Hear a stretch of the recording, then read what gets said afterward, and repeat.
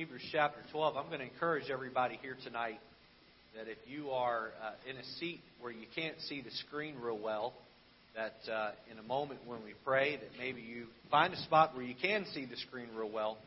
We'll be using that a little more than usual tonight, and part of the message, it'll be crucial that you see that. I am on, Brother Joe, on my pad, but I don't seem to be on here. Okay. If need be, just let me know. Okay, we're good to go. We can work off the pulpit here. Hebrews 12, let's stand this evening for the reading of God's Word. We'll be reading the first two verses together. It says, Wherefore, seeing we also are compassed about with so great a cloud of witnesses, let us lay aside every weight and the sin which doth so easily beset us, and let us run with patience the race that is set before us, looking unto Jesus, the author and finisher of our faith, who for the joy that was set before him endured the cross, despising the shame, and is set down at the right hand of the throne of God. A very familiar passage, and I don't pretend to preach a sermon out of this passage that you've never heard, but maybe draw out some things from a little different angle. The title of the message this evening is simply this: Grace for the Pace. Let's pray. Lord, would you help us tonight as we look at this passage and Lord, some other verses from other passages, and consider those, Lord, that you'd help us to commit to run the race you've put in front of us. And Lord, not to just run it for a day or a week or a month, but Lord, to run it long term and determine that we're going to run it all the way until we cross that finish line when we enter into heaven. And so, Lord, give us attention tonight. And Lord, help us to gather some things from the message that can help make us more like your Son, Jesus Christ. In Jesus' name, amen. You may be seated. Well, the Bible uses all kinds of analogies to help us understand the Christian life, right? One of those is that of running a race. I'm curious, is there anybody in the auditorium, whether current or past, you at some point have experienced or been involved in long distance running? Would you hold up your hand? I got one over here, a couple over here, another one over here, a couple more over here. Okay. Do I see your hand over here a little bit? No? Maybe you're scratching your nose. Okay. That was a long distance run to the nose there. No, running has its own cult following. Is that true, Brother Mark? Yes, sir. People that run, you have to be a runner to understand how they think and what they do. Now, I'm not a long distance runner. I never have been. And by the looks of things, I probably never will be. Back whenever I did the most running I've ever done in my life, I could run about a 6.5 minute mile on a treadmill. I don't know if that's the same as a real 6.5 minute mile. It's not. It's probably like a 9 minute mile, right? But it was nonetheless, that was the running that I did. But I've never done any serious long distance running. I'm curious this evening, how many of you here have participated at some point in your life, you have participated in a 5K race? Would you hold your hand up if you've participated? Now, keep it up if you ran the whole thing. No, I'm just teasing. Okay. Because I know how those things go, right? We're going to do a 5K for charity, and like 2 kilometers in, you're like, I'm done. Okay. 5Ks. How many of you here have ever ran or participated in, walked a half marathon? All right. We got 2. Wow. That's my brother. I didn't even know that about him. Shame on me. Okay. How many of you here have ever participated, walked, and completed a full marathon? All right. Give Brother Mark a round of applause. That's impressive. Being a runner, long distance runner, you know what that is? That's a lifestyle choice. That's a lifestyle choice. It's not for the faint of heart. My freshman year, I had 2 roommates that had just come out of the Marine Corps and finished their term in the Marine Corps. They left the Marine Corps together and they came to Bible college, and one slept on the bunk above me and one slept on the bunk next to me on top. And I've talked about them before, Brian and Floyd, and man, they ran that room. When lights went out, everyone went to sleep, or else. I mean, they were in charge.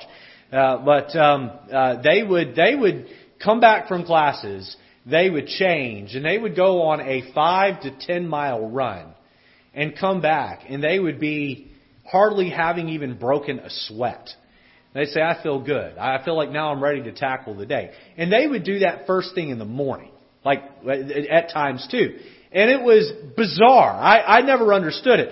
We got to talking recently in a conversation, and someone was saying, yeah, when I go to the gym and run, I just feel better the rest of the day. And I thought back to the time where I used to go to the gym 3 or 4 days a week, and I would run a mile on the treadmill, which is probably like a half a mile, but I'd run a mile on the treadmill, and I would be exhausted the rest of the day.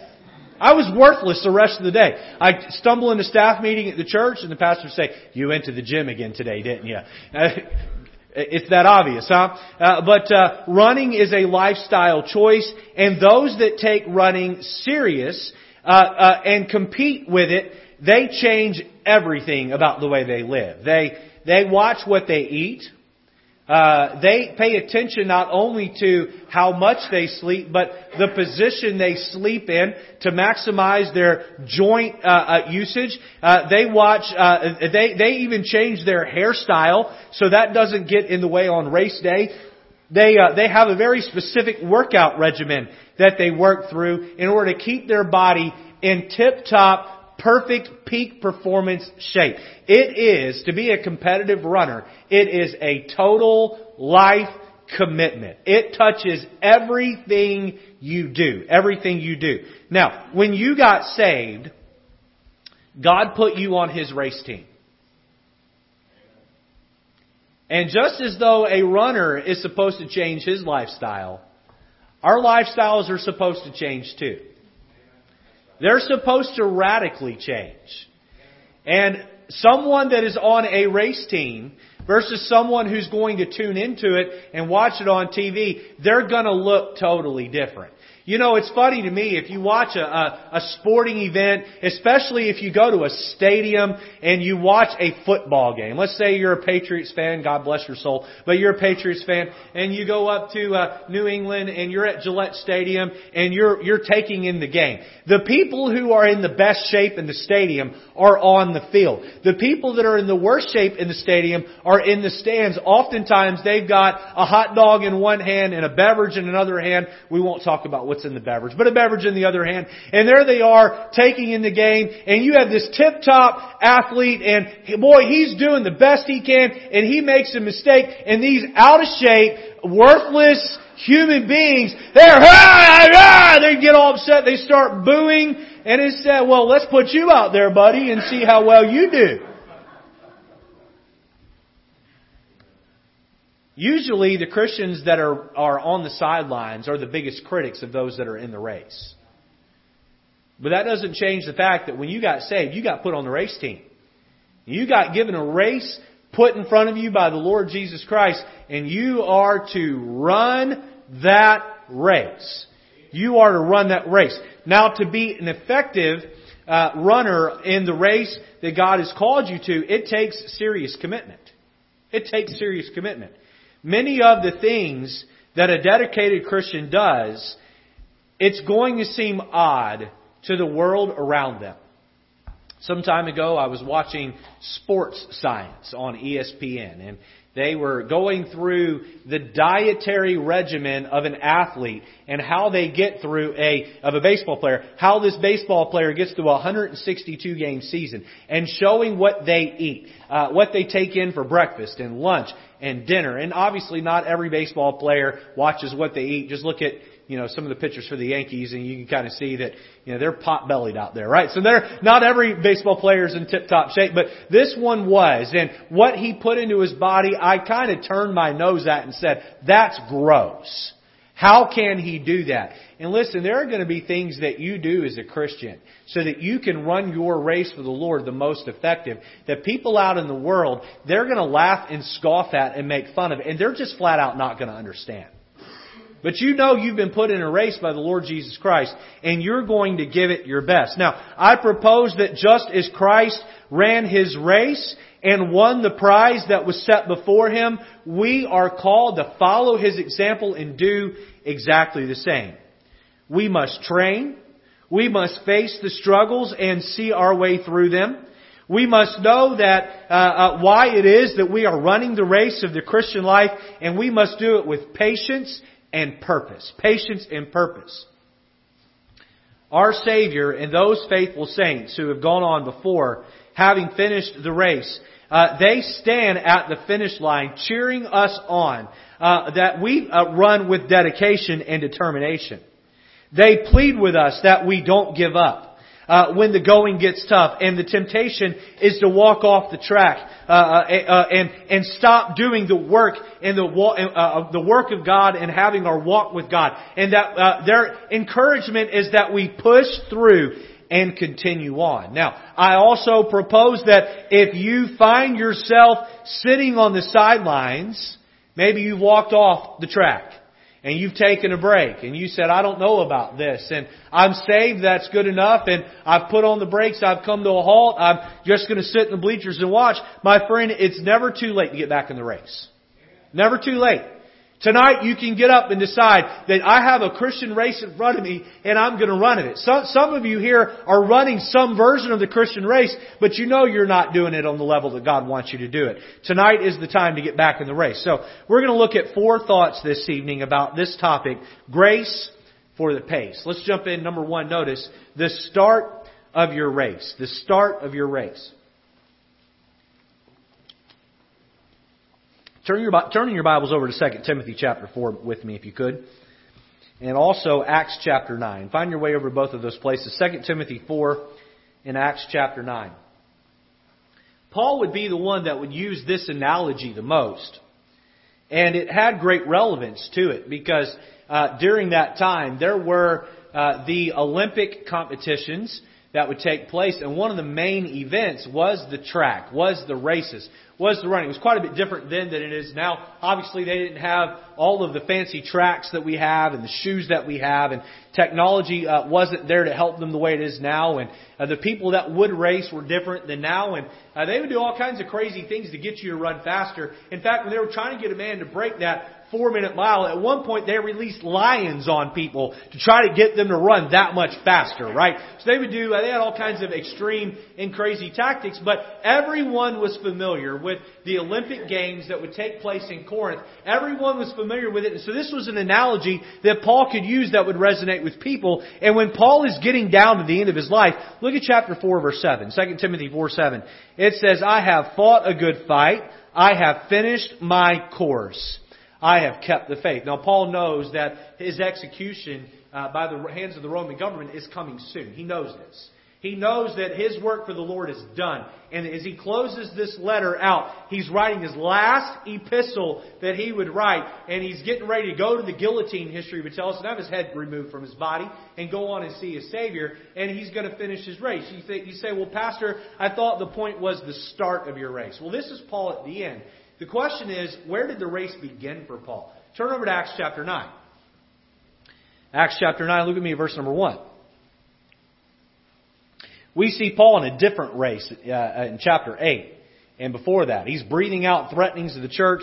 In fact, look at chapter 9, verse 1. And Saul, this is the same guy, will later have his name changed to Paul. And Saul, yet breathing out threatenings and slaughter against the disciples of the Lord, went unto the high priest and desired of him letters to Damascus to the synagogues, that if he found any of this way, Christians, whether they were men or women, he might bring them bound unto Jerusalem. And as he journeyed, he came near Damascus. And suddenly there shined round about him a light from heaven. And he fell to the earth and heard a voice saying unto him, Saul, Saul, why persecutest thou me? And he said, Who art thou, Lord? And the Lord said, I am Jesus, whom thou persecutest. It is hard for thee to kick against the pricks, or you're not giving in to the convicting hand that I'm putting on you. Verse 6, and he, trembling and astonished, said, Lord, what wilt thou have me to do? And the Lord said unto him, Arise and go into the city, and it shall be told thee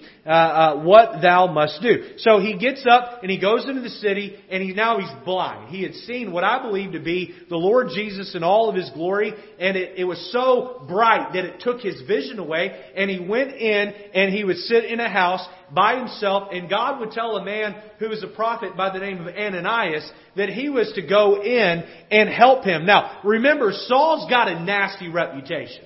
Everyone knew who Saul was. Everyone knew to avoid Saul, stay away from Saul. He had locked people in prison. He'd been responsible for the death of Stephen just a couple of chapters earlier. And people knew to stay away from him. So when God came to Ananias and said, go see Saul, he said, that Saul? And he said, yep. That's Saul. Go see him. I've got a plan for him. And you say, well, Pastor, Saul had just gotten saved. Surely God's going to give him some time to sort of catch his breath and learn some doctrine and sit on a pew somewhere and figure things out, and then he's going to start his race. Well, not quite. Look down at verse 17. Look down at 17. And Ananias went his way and entered into the house. And putting his hands on him said, Brother Saul, the Lord, even Jesus, that appeared unto thee in the way as thou camest, hath sent me, that thou mightest receive thy sight, and be filled with the Holy Ghost. And immediately there fell from his eyes, as it had been scales, and he received sight forthwith, and arose and was baptized. So he's now saved, and the very next thing is he gets baptized. Look at verse 19. And when he, Saul, had received meat, he was strengthened. Then was Saul certain days with the disciples which were at Damascus. Verse 20, and straightway, it doesn't say he delayed, straightway he preached Christ in the synagogues that he is the Son of God. When did the race start for Saul? Boy, he got saved, he got baptized, he had some food, and he went straight into the synagogues and he began to preach Christ. That's similar to what happened with the woman at the well, right? You remember the woman at the well? You remember how she put down her water pot and straightway the Bible says she went in the city and said, come see a man that had told me everything I've done. Surely this man is the Son of God? Isn't this similar to the shepherds we looked at a couple of weeks ago? They went in and saw the baby Jesus, and immediately they left and they broadcasted around and told everyone, come and see, or rather we have seen the Messiah. Boy, it was natural. When does your race start? Have you put your faith and trust in Christ to save you? Then you have a race in front of you to run. Now, the end result of the race is that we please our Savior. Can I tell you something tonight? The race that God calls you to and the race that God calls me to, they're not going to be the same race. In fact, that race is personalized for you. Personalized for you. God has taken me on a long journey since I've been saved. April 8th, 1988, as a 4-year-old boy, I put my faith and trust in Jesus, and God has had a specific race He's wanted me to run. He's had landmark checkpoints He's wanted me to cross, and He's had spiritual checkpoints He's wanted me to cross. And I'm going to tell you, I have missed some of the marks along the way. I haven't always been where God's wanted me to be. And sometimes I have sat down discouraged. And other times I haven't gone where I'm supposed to go. But God's race for Pastor Lejeune in 2018 going into 19 is that I pastor White Oak Baptist Church. But that's not the race God's called you to. God's called you to a different race. For some of you here tonight, that race is for you to lead your family to be godly.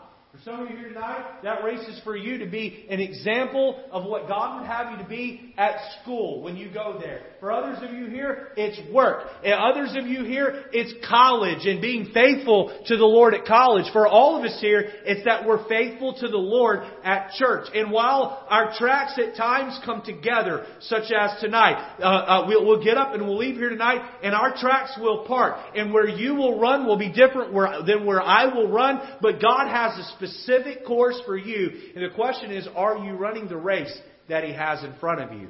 The start of the race. Number 2, notice the struggles during your race. The struggles during your race. Can you turn, is my mic not working? Okay, I'll have to stay behind the pulpit here.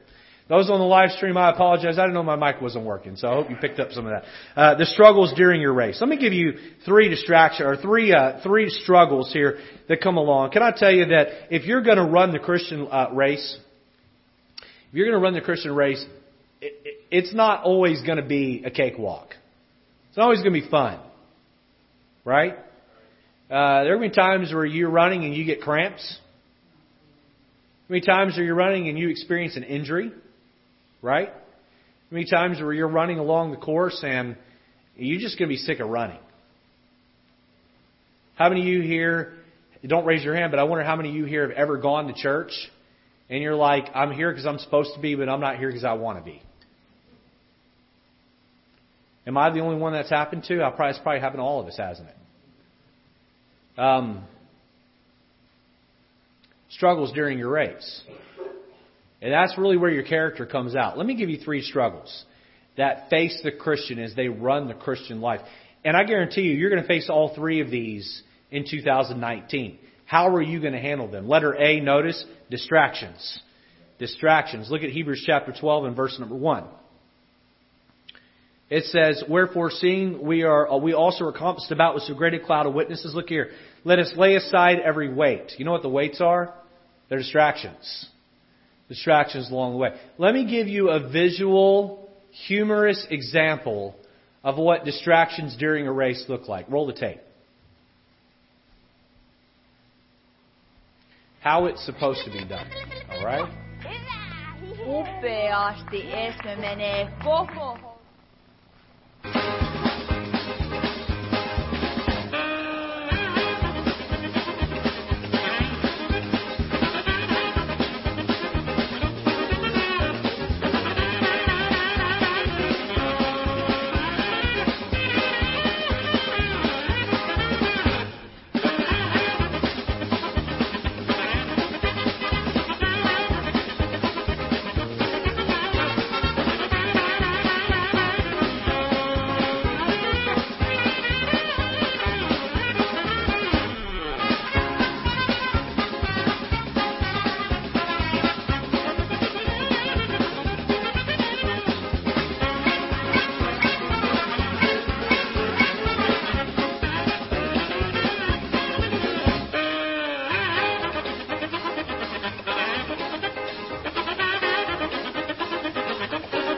Okay, you get the idea there. Thanks for the joke. You can take it back to distractions there. That first dog got it done, didn't he? That second one, he crossed the finish line, but boy, he took the long route. He took the long route. From a pastoral standpoint, I see that play out with Christians all the time. Well, we got church Sunday morning. Oh, but I got this over here. And I got that over there. And I got to do this over here. And I got this going on over here. And Satan puts a chew toy in front of you. Or a bowl of dog food over here for you. And it's pick up the dog toy and play with this for a minute. And it's run over here and do this for a little bit. And the pastor's coming up to you and he's saying, hey, I haven't seen you in church in a little bit. Hey, you've been slacking that ministry you committed to. Where you been? And I got to go over here and make this money. And I got to go over here and get this done. And God's saying, I've given you a race to run. And you are distracted. Christian, Satan is very good at dropping temptations along the way. And he knows just how to get you. And in 2019, you've got to decide those temptations that sidetracked me in 2018, they're not going to get me this year. Paul became very despondent over a fellow Christian who had just totally thrown in the towel on his Christian race because of distractions. 2 Timothy 4:10, we find this. Paul says, for Demas hath forsaken me, having loved this present world, and is departed. You know what happened to Demas? He was like that golden retriever. He was running and running and running and running. But he was running the wrong way. He was chasing things that don't matter. Can I tell you something tonight? If you make extra money in 2019, but you've got to compromise your Christian faith to do it, that money's a chew toy that's kept you from running the race that matters. If you get to spend more time with your family this year, but you have to sacrifice doing the work of the Lord that you know He's called you to do, or being faithful to church like He's called you to do, shame on you. Shame on you. Put your eyes on the finish line and run the race and say no to distractions. Letter B, notice discouragement. Discouragement. Look with me at Acts chapter 15, if you would. Can you turn over there, Acts 15? And I believe here that this gets a lot of people.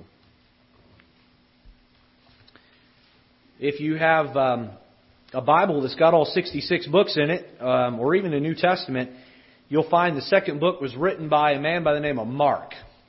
John Mark. And John Mark has an interesting story. John Mark was running his race, and he experienced some discouragement, and he quit. And then later he got back in the race and finished, ran hard. And so credit to John Mark for that. But I think a lot of us can relate with John Mark. Look at chapter 15, verse 37. It says, "And Barnabas determined to take with them John, whose surname was Mark. But Paul thought not good to take him with them, who departed from them from Pamphylia and went not with them to the work. And the contention was so sharp between them that they departed asunder one from the other. And so Barnabas took Mark and sailed unto Cyprus, and Paul chose Silas and departed, being recommended by the brethren under the grace of God." What happened was that they were on their missionary journey. They had John Mark with them. That things got tough. It wasn't as easy as maybe John Mark thought it would be. He got discouraged along the way, and he abandoned the ship. He abandoned the trip, and he went home and left John Mark and Paul to have to, or rather Paul and Barnabas to try to have to figure things out. And now here you have them finishing up, and Barnabas wants to bring John Mark on the next trip, and Paul's like, no. We learned last time this guy can't be faithful. This guy can't run his race. He's going to quit again. We're leaving him behind. And Paul and Barnabas ended up parting ways on this. Now, Barnabas would take John Mark, and John Mark would make himself valuable again to the work of the Lord. He would get back in the race and run. And I got to say, Paul was wrong in not letting John Mark back in the race with him. But John Mark got discouraged. Here's what I want to draw out tonight. John Mark did get discouraged, and for a while, he went and sat on the sidelines. Some of you here tonight, you have faced some disheartening, heartbreaking stuff. And I can get into tonight categorically why you're discouraged. But some of you here tonight, you're just flat out discouraged. Your expectations haven't been met in one way or the other, and you're just kind of numb inside. And you wonder why you should keep doing what you've been doing, because it just hasn't really seemed to work very well for you, has it? And I have to say tonight that when you don't feel like doing what's right, you've got to keep pressing on and doing what's right. I know that as a boy, when I was in PE class, they would make us run a mile. I went to Central Baptist School. It was the ministry I got saved in. And back behind that ministry, there was a long street that kind of elled around. And it was a back road. No one ever went down it. And all the way down and back was exactly a mile. And so they would send us down to the stop sign and back. And that would be a mile run. And I can remember while I was running, I'd get these pains in my side. How many of you have ever experienced this while running? I think we probably all have, right? And I would like to quit at that and say, well, I don't think I can keep running. And I remember my dad saying to me, if you keep running, eventually it will go away. And you know what? He was right. And I would run and I'd run through it. And sometimes as a Christian, in the Christian race, we're running along and something comes along that really discourages us. And we have that spiritual pain in our side. And it can be intense. And going to church can be tough. But I got to tell you, getting up and reading your Bible and praying can be hard. You feel like, why am I doing this? And you're in a cloud, you have a cloud over your head and you're just despondent. And I got to say, if you keep pushing through, the cloud will go away, the pain will leave, and you will continue to press on and see better days for the Lord. But do not give up.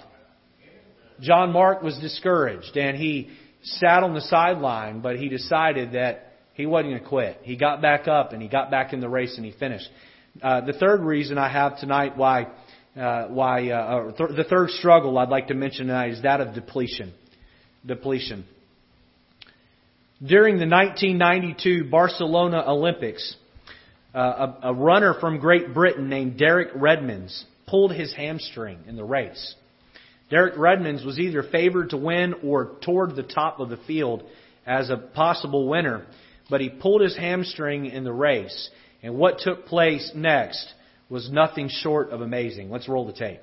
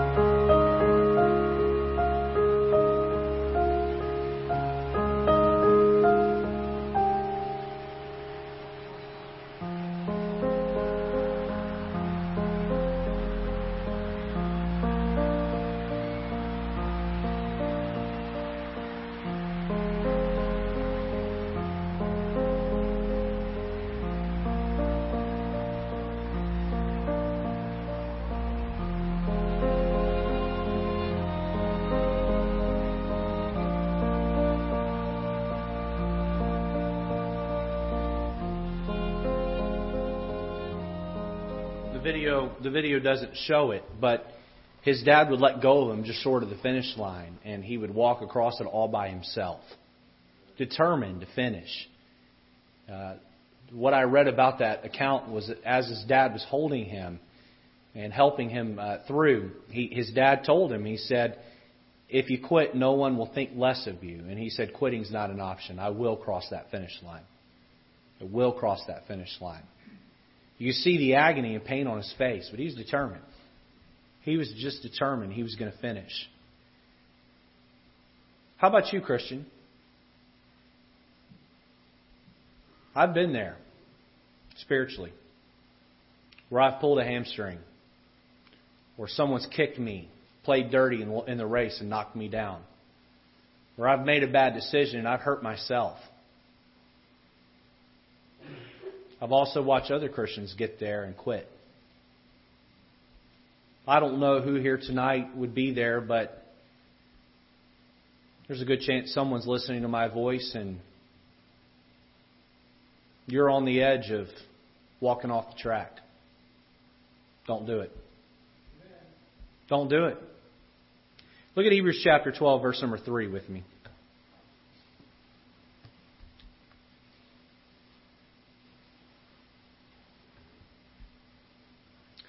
It says, therefore, consider him that endured such contradiction of sinners against himself, lest ye be wearied and faint. Look here.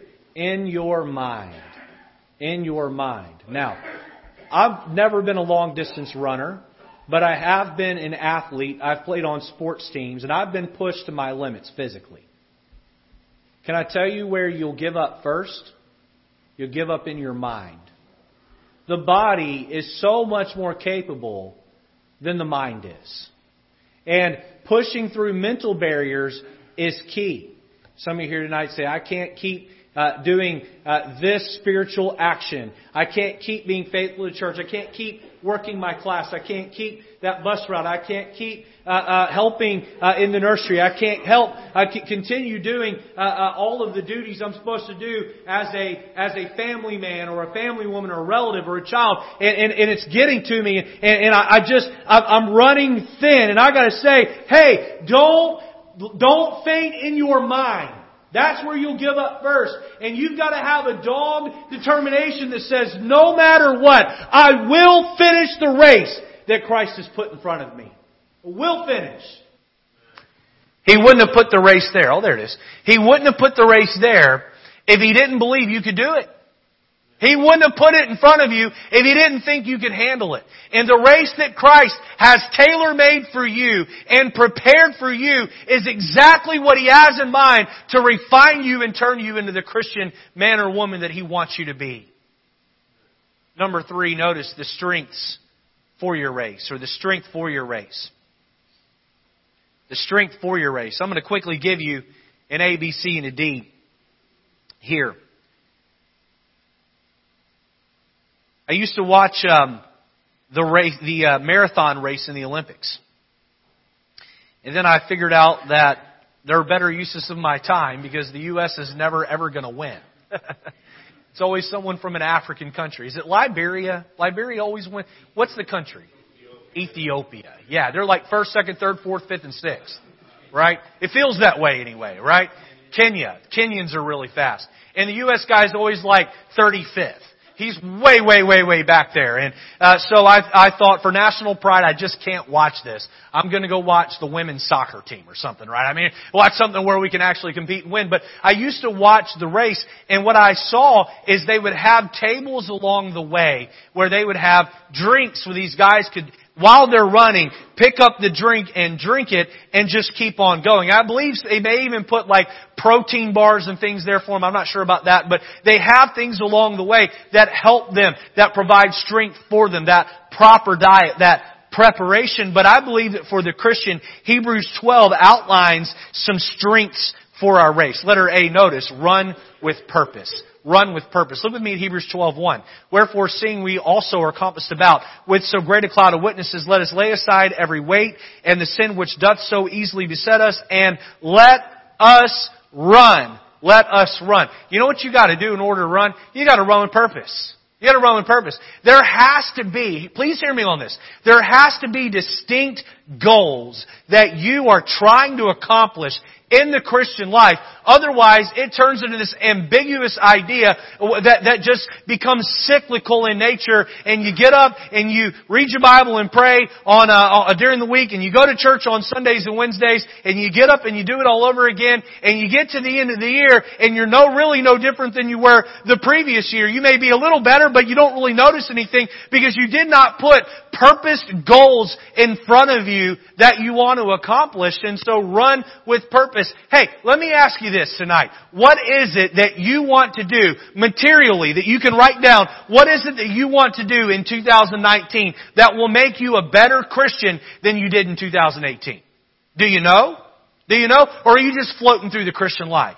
Hey, you brought me in here to be your pastor, so I would push you to be a better Christian for the Lord. And so take the admonishment and write something down and become a better Christian for the Lord in 2019. Run with purpose. You've been put on this planet. God has saved you. He's given you a path to run. Run that race with purpose. Letter B, notice, run with perspective. Run with perspective. Look at Hebrews chapter 12 and verse number 1. It says, "Wherefore, seeing we also are compassed about with so great a cloud of witnesses." Now, you know when a verse begins with the word wherefore or therefore, you're to look prior to, because it's building on that thought. And we're not going to turn back to Hebrews 11 tonight, but what is Hebrews 11? Hebrews 11 is a long list of people who walked by faith. And guess what they all have in common? I've mentioned this in here a few times before. What does everybody in Hebrews 11 have in common? Were they all perfect? No. Far from it. Some of them made some really, really, really big mistakes. What does everybody in Hebrews 11 have in common? They all finished their race. Every one of them. You don't find King Saul in Hebrews 11. He didn't finish his race. There's a lot of people that were flash-in-the-pan Christians along the way. Believers, flash-in-the-pan believers. They don't make the list. Everybody in that list, they finished their race. And the Bible says that we have a cloud of witnesses. Who is that cloud of witnesses? Well, it's those that ran that race before us, and they're sitting in the clouds. They're up there, and they're cheering us on. They're cheering us on. I don't know what those who've gone on to heaven can see. I don't think they can see everything that we do, but I believe at times God gives them glimpses from the grandstands of heaven as to what we're doing. I think about my godly grandmother who passed away some 9 years ago or so. Imagine she's sitting in the grandstands cheering for me, praying I'll be faithful in my race. I think of some godly people in this church and other churches I've known who knew me well. I believe they're cheering for me to run my race.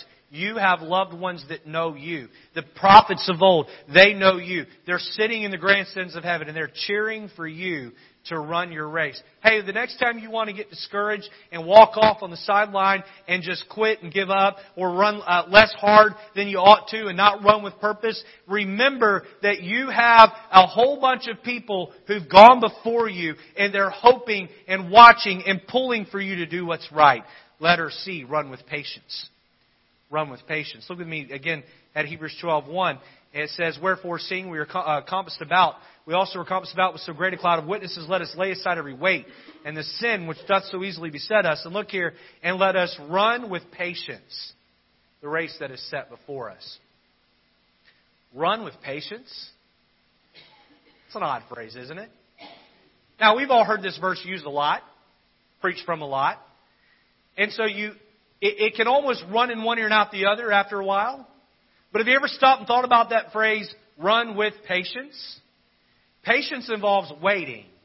Running involves moving fast. Don't they seem like a contradiction of ideas? That you run with patience?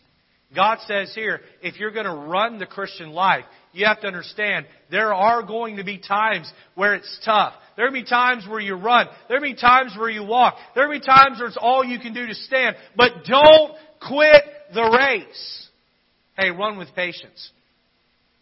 Some of you here this evening, you have such a high bar set for yourself.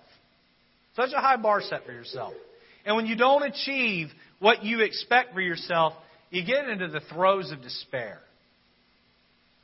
You're trying to break a habit, and you're going along great for a couple of weeks, maybe a month or two, and you fall right back into that sinful habit. And you think, what's the use of even trying? What's the use of even trying? Have you ever been there? You ever been there? You're trying to break a habit that you know isn't pleasing the Lord, and you're doing great, and then you blow it. And you think, you know what? God, you got to be tired of me confessing this sin. You got to be sick of me coming to you and telling you that I'm sorry all over again. Keep me on the pulpit here. You got to be sick of that. And the Bible says, hey, listen, run that race with patience. Just run it with patience. Someone wisely said Christianity is not measured in years, it's measured in decades. Not in years, but in decades. You know why that is? Brother Verone, Brother Bonatonomous, Brother Owens, Brother Okai, how many folks have you guys have been here a long time? Miss Pam, how many folks have you all seen that have come to this church, gotten on fire for God, been here for 6 months to a year, and gone? More than you can probably count, right? If all those people were still here, we'd be in a building 10 times the size. You know why? They didn't run with patience. They didn't run with patience. You're going to have things not go your way all the time. You're going to fall. You're going to fail. The Bible tells us that a just man riseth up, falls 7 times and riseth up again. Letter D, notice run with persistence. Run with persistence. Look at Hebrews chapter 12, verse 2. Looking unto Jesus, the author, I love this word, and finisher of our faith. I don't know if you all caught that in the Derek Redmond's video, but his dad came alongside of him and he was wearing a hat. Was anybody able to read the hat? You read the shirt? Well, the hat said, just do it. Now, it's obviously a Nike slogan. Could it be the reason why that young man was committed to finishing the race was because he was raised in a home where dad expected it to get done, and you don't quit till you're done? The finisher. The finisher. Are you going to be labeled a finisher? Run with persistence. Hey, look, you're going to wake up some mornings and you're going to feel very godly. You're going to wake up every morning and you're going to feel like Satan himself. You're going to wake up some mornings and, man, everything goes great. Wake up other mornings and nothing goes right. It's a terrible day. And you get in the flesh and you feel frustrated and bothered at every turn. And you're going to wake up some Sunday mornings and, man, it's like, I cannot wait to get to the house of the Lord. You're going to wake up other Sunday mornings and say, oh, I just want to stay in bed and sleep. Hey, do what's right. Get up and run your race and run it with persistence and finish. One of the most frustrating parts of being a pastor is when you put your weight on somebody to get something done and they don't show up. Boy, that's frustrating. You know, if Joe back here doesn't show up to work, I pay him, not a lot, but I pay him. I can just say, you know, we're going to find someone else. But if you don't show up and you're a volunteer, that's tough, right? I'm not paying you. But can I tell you something this evening? I'm not paying you, but God is. He's going to reward you in heaven. Be faithful. Be faithful. Be faithful. Be faithful. You give your word, you're going to do something, follow through on that. Run with persistence. And then lastly, number 4, notice the Savior of your race. The Savior of your race. Look down at Hebrews chapter 12 and verse number 2 with me. We'll finish with this. Looking unto Jesus, the author and finisher of our faith, who for the joy that was set before Him endured the cross, despising the shame, and is set down at the right hand of the throne of God. Look at verse 3. For consider Him that endured such contradiction of sinners against Himself. Why? Lest ye be wearied and faint in your minds. I won't rehash the whole story here.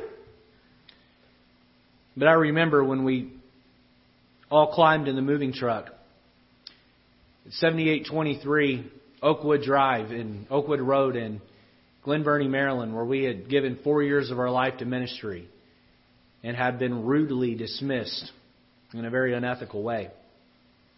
I remember getting in there and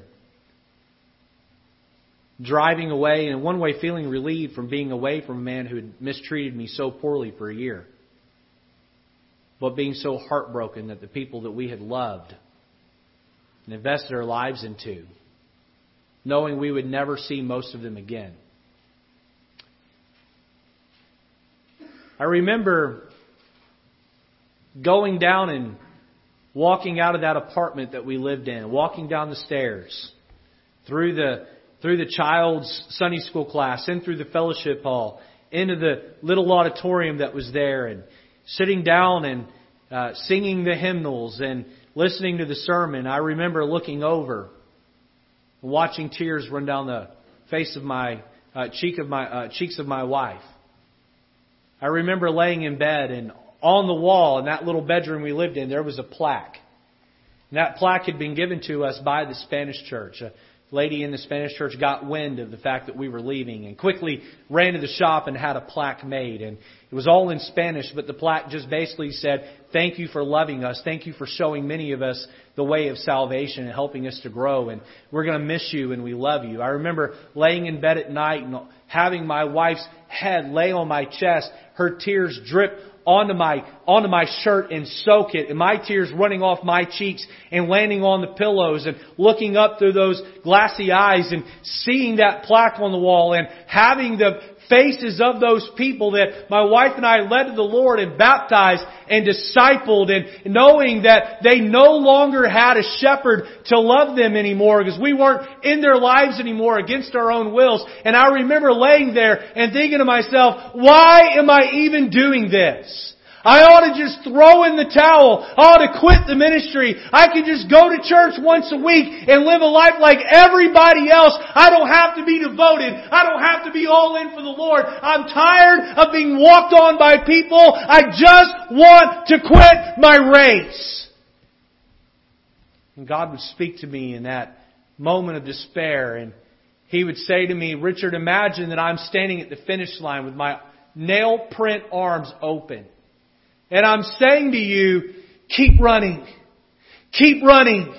Keep running. Don't stop. Yes, it's tough right now. Yes, you're depleted. Yes, you're discouraged. And yes, Satan is trying to distract you. But pick yourself up and keep running for the Lord. Better days are ahead. And if I could endure the cross, you sure can endure this." I don't know what it is tonight that's tempting you to quit the race. But my friend, there is a purpose for the race that you have. And your Savior with nail print hands stands at the finish line outstretched to asking you, pleading with you as the Savior of your race to keep running and keep living the Christian life. And tonight the encouragement to you is this: that grace that was shed at Calvary is going to flow on you so that you can keep the pace that Christ would have for you in the Christian life. Will you commit to do it? Will you commit to do it? Don't quit, my friend. You walk and run the race that God has in front of you. Let's have our heads bowed and our eyes closed. Lord, thank you for a chance to look at, yes, a familiar passage, but Lord, an oh so important one. I don't know who tonight needed this sermon all the way around. There's a few in the auditorium I would suspect need it. But Lord, others carry their burdens and struggles private.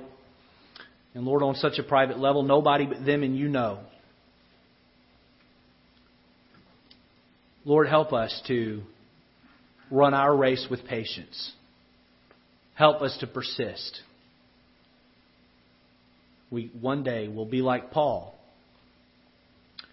where we can get to the end of our life and say, I have finished my course. I have kept the faith. May that be our goal. And Lord, give us your grace until we get to that day. We'll have all of heaven to rest. Lord, I pray when we get to heaven, we'll be thankful that we continued the race. For the one that's the most discouraged tonight, may you help them to recommit their heart back to you. In Jesus' name, amen. Let's stand to our feet. The piano's playing.